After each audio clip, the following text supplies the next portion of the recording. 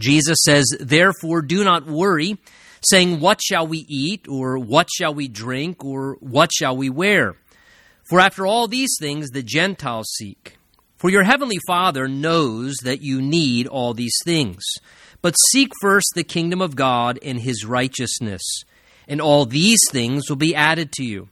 Therefore do not worry about tomorrow, for tomorrow will worry about its own things. Sufficient for the day is its own trouble." And Father, we humbly pause and just ask for the help of your Holy Spirit now as we open the Word of God in an act of worship. Please prepare us, Lord, and we ask that by the power and the voice of your Spirit that you would speak to us through the Word of God this day, and we ask in Jesus' name, amen. You know, what is it in your life right now that you find yourself worrying about? I think, honestly, probably the two greatest threats robbing people of experiencing what God desires for their life right now is either, one, too much focus on their past, that is, regrets that they have within, or maybe nursing anger about things that have happened. I think the second thing that tends to rob people as well is too much concern about their future. That is the unknown of the days ahead, fearfulness about what is unknown or what may happen. Now look, as for the past, the death of Jesus Christ on the cross is the antidote for the past, because that's where forgiveness of sins is found, where guilt can be removed from our conscience, regrets can be kind of dealt with as we put them under the blood of Jesus Christ. It's also what enables us to let go of anger regarding things that maybe have happened in the past, as Jesus gives us the grace to do that. As for concerns for the future, that is fears and worries of the unknown, Jesus addresses that in our passage in front of us this morning. The antidote we'll see for overcoming worry is how we actually think about things as a child of God. The background, Matthew 5, 6, and 7, the Sermon on the Mount, Jesus giving the longest teaching that we have recorded in the gospel accounts, giving kingdom principles. And Jesus, particularly in this most recent section of the teaching, has been emphasizing the idea how as his followers, God actually becomes our heavenly Father. And our Father in heaven is a good and a perfect Father, greater than any human father, even on his absolute best day. He loves us greatly. We are valuable to him as his children, and he takes really good care of his kids. In fact, listen to the words, if you would, if you go up with me to verse 25. Just listen to what Jesus is saying prior to our text about this subject. Matthew 6:25, he says, "Therefore I say to you, do not worry about your life, what you will eat or what you will drink, nor about your body, what you will put on. Is not life more than food, and the body more than clothing? Look at the birds of the air, for they neither sow nor reap nor gather into barns, yet your heavenly Father feeds them. Are you of not more value than they? Which of you by worrying can add 1 cubit to his stature? So why do you worry about clothing? Consider the lilies of the field, how they grow. They neither toil nor spin. And yet I say to you, even Solomon in all his glory was not arrayed like one of these. Now if God so clothes the grass of the field, which today is, and tomorrow is thrown into an oven, will he not much more clothe you, O you of little faith?" Now as Jesus continues on this subject, he gives some great wisdom to us here in the verses in front of us regarding how to navigate worry. As I looked at the passage, 4 main things come to mind as far as what Christ is saying in these statements here in these last few verses. If you're a note taker, the first thing I see in verse 31 is that Jesus does not want us to live distracted by fears and concerns about how things are going to work out. Let me say that again. Jesus does not want us to live distracted with fears and concerns about how things are going to turn out. Look what he says in verse 31. He says, "Therefore, do not worry, saying, 'What shall we eat? What shall we drink? Or what shall we wear?'" Take notice, Jesus does not just suggest it would be best for us not to worry. He actually gives a command to the child of God who has a very good heavenly Father by saying the command is, do not worry. We're instructed or commanded not to worry. The word worry speaks of being anxious or uneasy about things. It speaks of how we can become fearful and concerned in mind because we're letting our thoughts focus or even dwell too much on trouble or maybe possible difficulties that could arise in the days ahead. That word worry that Jesus uses there in verse 31 in the original language was a compound term that speaks of allowing one's mind to be pulled in different directions, allowing our thoughts to be pulled this way and pulled that way, back and forward, where your thoughts, instead of being focused on the thing they should be and being focused on what they should be, instead your thoughts are very distracted. Your mind is pulled in all different directions, disrupting your thinking and actually causing you to actually begin to start to lose mental stability. And Jesus says here that we are not to allow our mind to remain in this troubled condition, in this troubled condition of worry where mentally we are becoming unstable and pulled in all different directions. And the reason is it demonstrates a lack of faith towards the dependability of God as a good father. And secondly, it's also destructive to us personally to be living in that condition of continuous worry. Notice Jesus illustrates in verse 31 what worry looks like.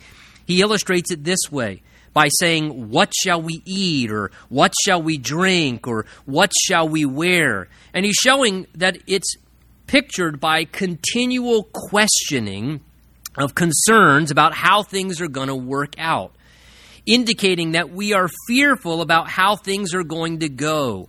We're concerned about how is it going to work out and how is it going to unfold and what will the days ahead hold and what if I'm not able to make it. And by way of illustration, just like we have symptoms when we have a health issue in our body, and when you have a health issue in your body, there's a problem going on inside, it then is demonstrated and revealed by the symptomatic effects that are going on within your body. Well, in the same way, the plague of worry, Jesus shows us, the plague of worry is revealed by the condition of having a mind that is constantly questioning about this, concerned about that, how things are going to work out in the days ahead. It's asking things constantly like, where's our food and clothing going to come from? How in the world are the bills going to get paid? How are our needs going to be met? Or just honestly, any form of questioning about life in general. Jesus gives a few questions there, but the idea is just a constant questioning. It's the, what if this should happen? And you can fill in the blank. Or we might say, what about this? Or how are we going to that? What if I'm not able to? Or when is this? And worry is not responsibly thinking through things to be prepared. That's not what worry is. The fruit of worry is repeatedly having questions stemming from our fears and concerns of the what ifs and regarding how things are going to work out in situations. It's being overly bothered by not knowing what is going to happen in the time and day ahead of us. It's really a sinful struggle to a degree when worry goes unchecked because we're always wanting to be in control of everything. And the sin of worry, and it can indeed become a sin, the sin of worry is actually rooted in a control issue many times in our own lives, is that we so want to be in control instead of trusting God is in control and just letting our Father in heaven ultimately be the one to work things out as they unfold, and just resting in the assurance that God cares for us, that our Father is going to work things out and He will help us to face whatever comes. And Jesus reminds us that worry can actually become, to a degree, a sin. He instructs us not to worry, so to not follow His instruction can become sinful. It's the sin, really, of human selfishness and pride and allowing a desire to be so in control that we won't trust God's control. And it's a common struggle that we all have to overcome from time to time in our lives. We're all prone to struggling with this. And Jesus doesn't want his followers to be distracted by fears and concerns of what may happen. He doesn't want us to live in that way because, again, worry dishonors God because it implies that God's kind of a negligent father, that somehow he's going to abandon his role or he's not going to be reliable as a father to take care of things. And that's not true. God is a wonderful father. He's the most reliable and faithful father, and he's a capable father with no limitations. He can do anything to take care of his children by his great power. And worry is also destructive in our lives. It's destructive mentally. It's destructive emotionally. It even can become destructive physically and even interferes with us spiritually because it hinders us from the life of faith and it distracts us from focusing on the Lord and following his plans because worry tends to pull us away from that. The second thing we take note of in verse 32 is this, if you're a note taker, is knowing and trusting our Heavenly Father will take care of us is what reduces our need to strive after worldly things. Let me say that again. Knowing and trusting our Heavenly Father and that he will take care of us is what will then reduce the tendency in us to strive after worldly things. Look how Jesus says it in verse 32. He says, "For after all these things the Gentiles seek, for your Heavenly Father knows that you need all these things." So Jesus identifies there should be a difference between the child of God who knows that God is their Heavenly Father and our way of life compared to those who do not serve God and those who don't know God as their Father. He refers in verse 32 there to the Gentiles. And there the idea is not so much the contrast of Jew, Gentile in ethnicity, as much as Jesus used the word there, Gentiles, to imply referring to those who are pagan or heathen in their morality. Some of the translations actually render it that way. The idea is those who don't know God personally. That's who Jesus is referring to. Those who do not serve him and live independent of God in their lives. Those who don't have a relationship with Jesus and they just live in a self-serving way and they don't know God in a personal way as their Heavenly Father. And as a result, they live completely after what is material foremost. Life is about things and things of this world and putting their own plans first. And so they're driven to seek after the things of this present world. And life is basically measured foremost by things. By tangible things, by material things, by how things are going. And such a person has little concern for God, has very little concern for people. Instead, they seek after what they want for themselves, pursuing happiness and fulfillment. So their life pursuit becomes characterized by getting all they can for themselves in this life now and experiencing everything now, making sure they have all they need and want and relying fully on themselves to make sure they grab it and get it according to their desires. They kind of feel as if everything's dependent upon their efforts and what they can accomplish on earth. Now, as the result of that, as they seek after these things, they feel they have to completely watch out for themselves and take care of themselves. So they have to strive and stress and do all they can of what's best for themselves because they feel if not, they're going to be in jeopardy of not making it. They're going to be in danger of being able to have all they need or get all they want. So as a result, they're motivated by the underlying fear and worry that drives them as a person to be concerned about just making it, doing everything they can to get by. So they live kind of in a chronic state of underlying mental anxiety, always wondering, well, if I do this, will it work out? If I don't do that, how's it going to work out? And whether they would admit it or not, they're perpetually feeling stressed about the future. It's what drives them and motivates them. And it's why, honestly, so many people in our world are so stressed out. Why they are so overwhelmed. It's why in our American culture, we use medication and prescriptions more than anywhere else in the world.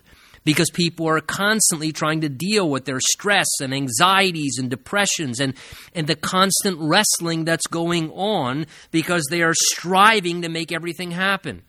and they are stressing to make sure that they get their way in the world. And that's why people are constantly fighting against one another and doing what they can to push one another away to get to the top. And one mark of the person who does not know God is this very thing, that their life is governed by stressing and striving and looking out for number one and doing everything they can because they feel so pressured that it's all dependent upon them.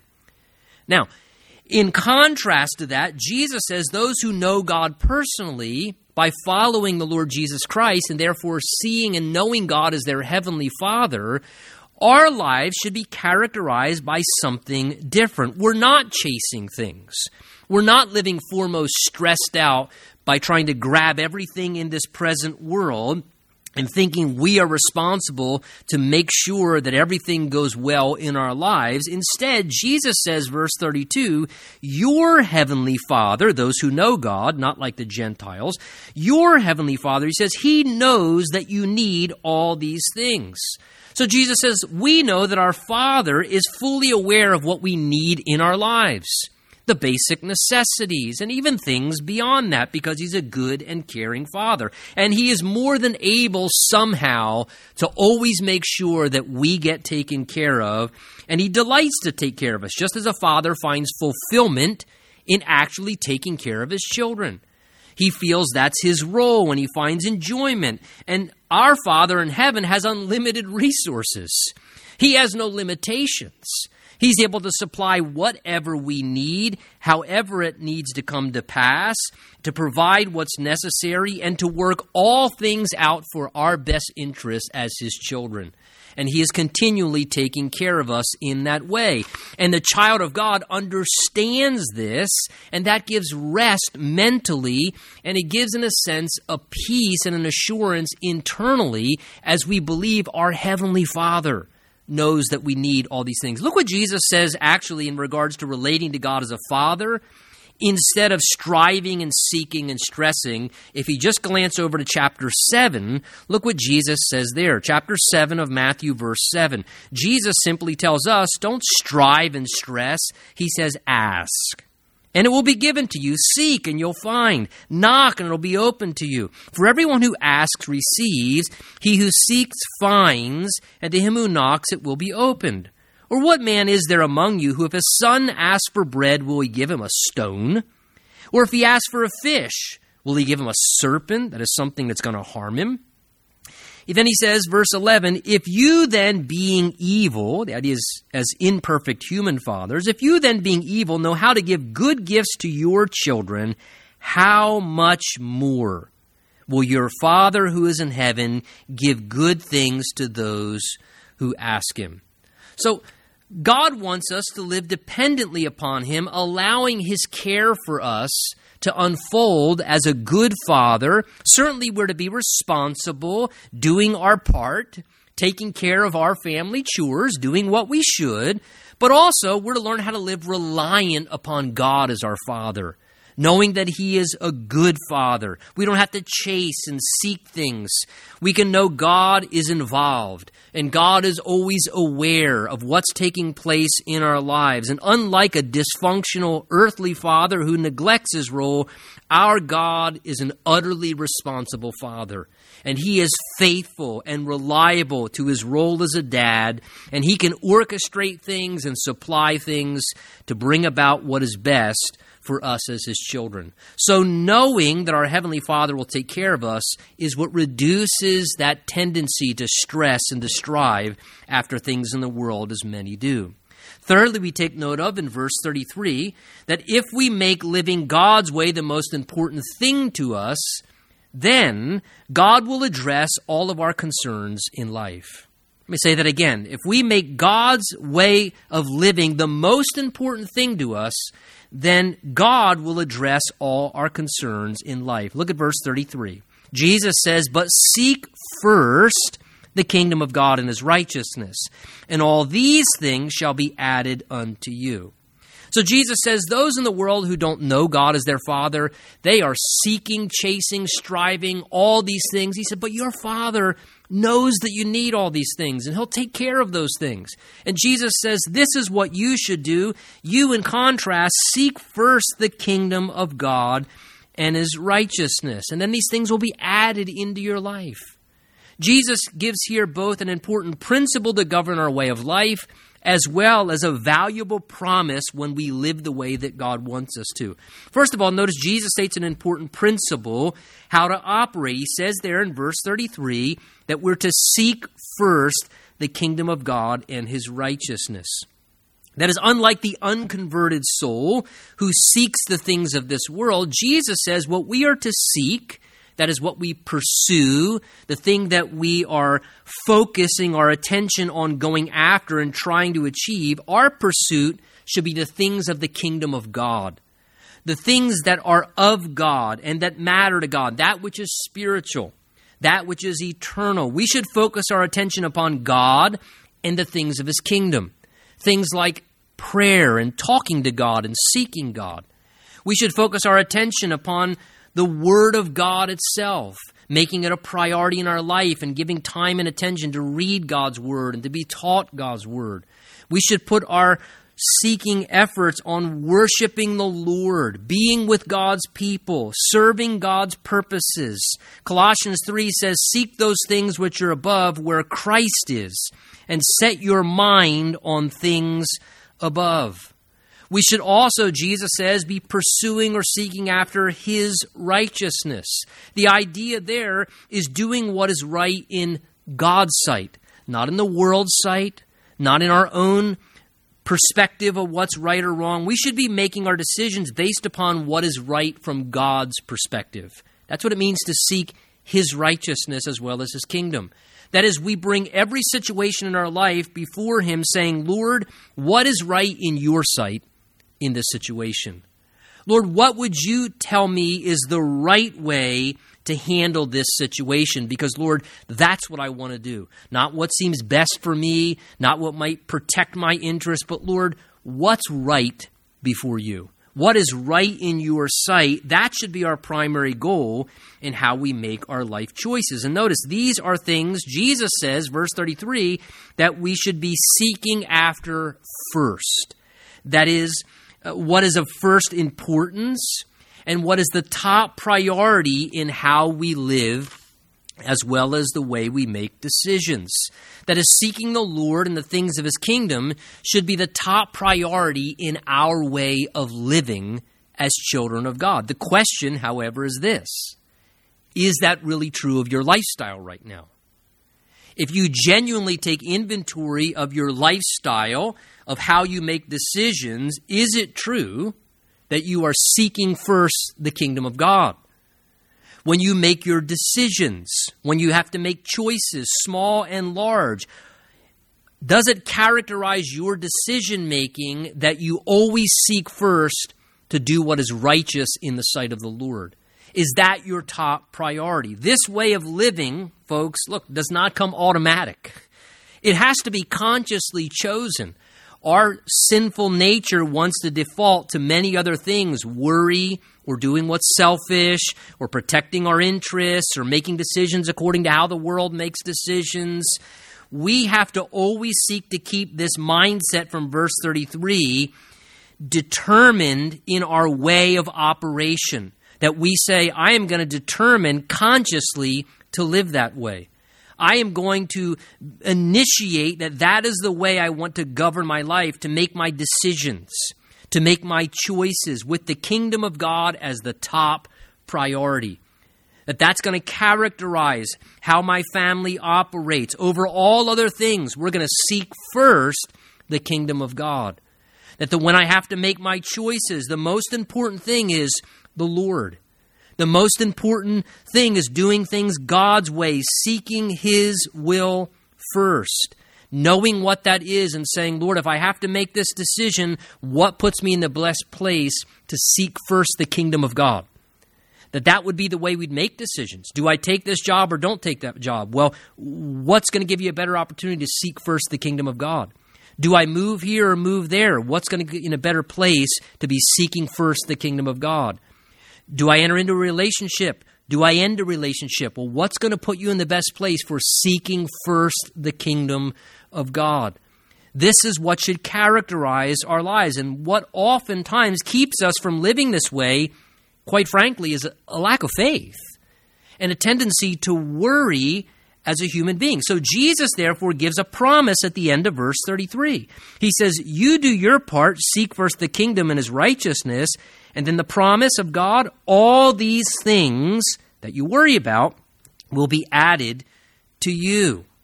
So Jesus here says all the other things we tend to worry about regarding how things will work out if we put God first, he says if we do that, those things will just be added into your life.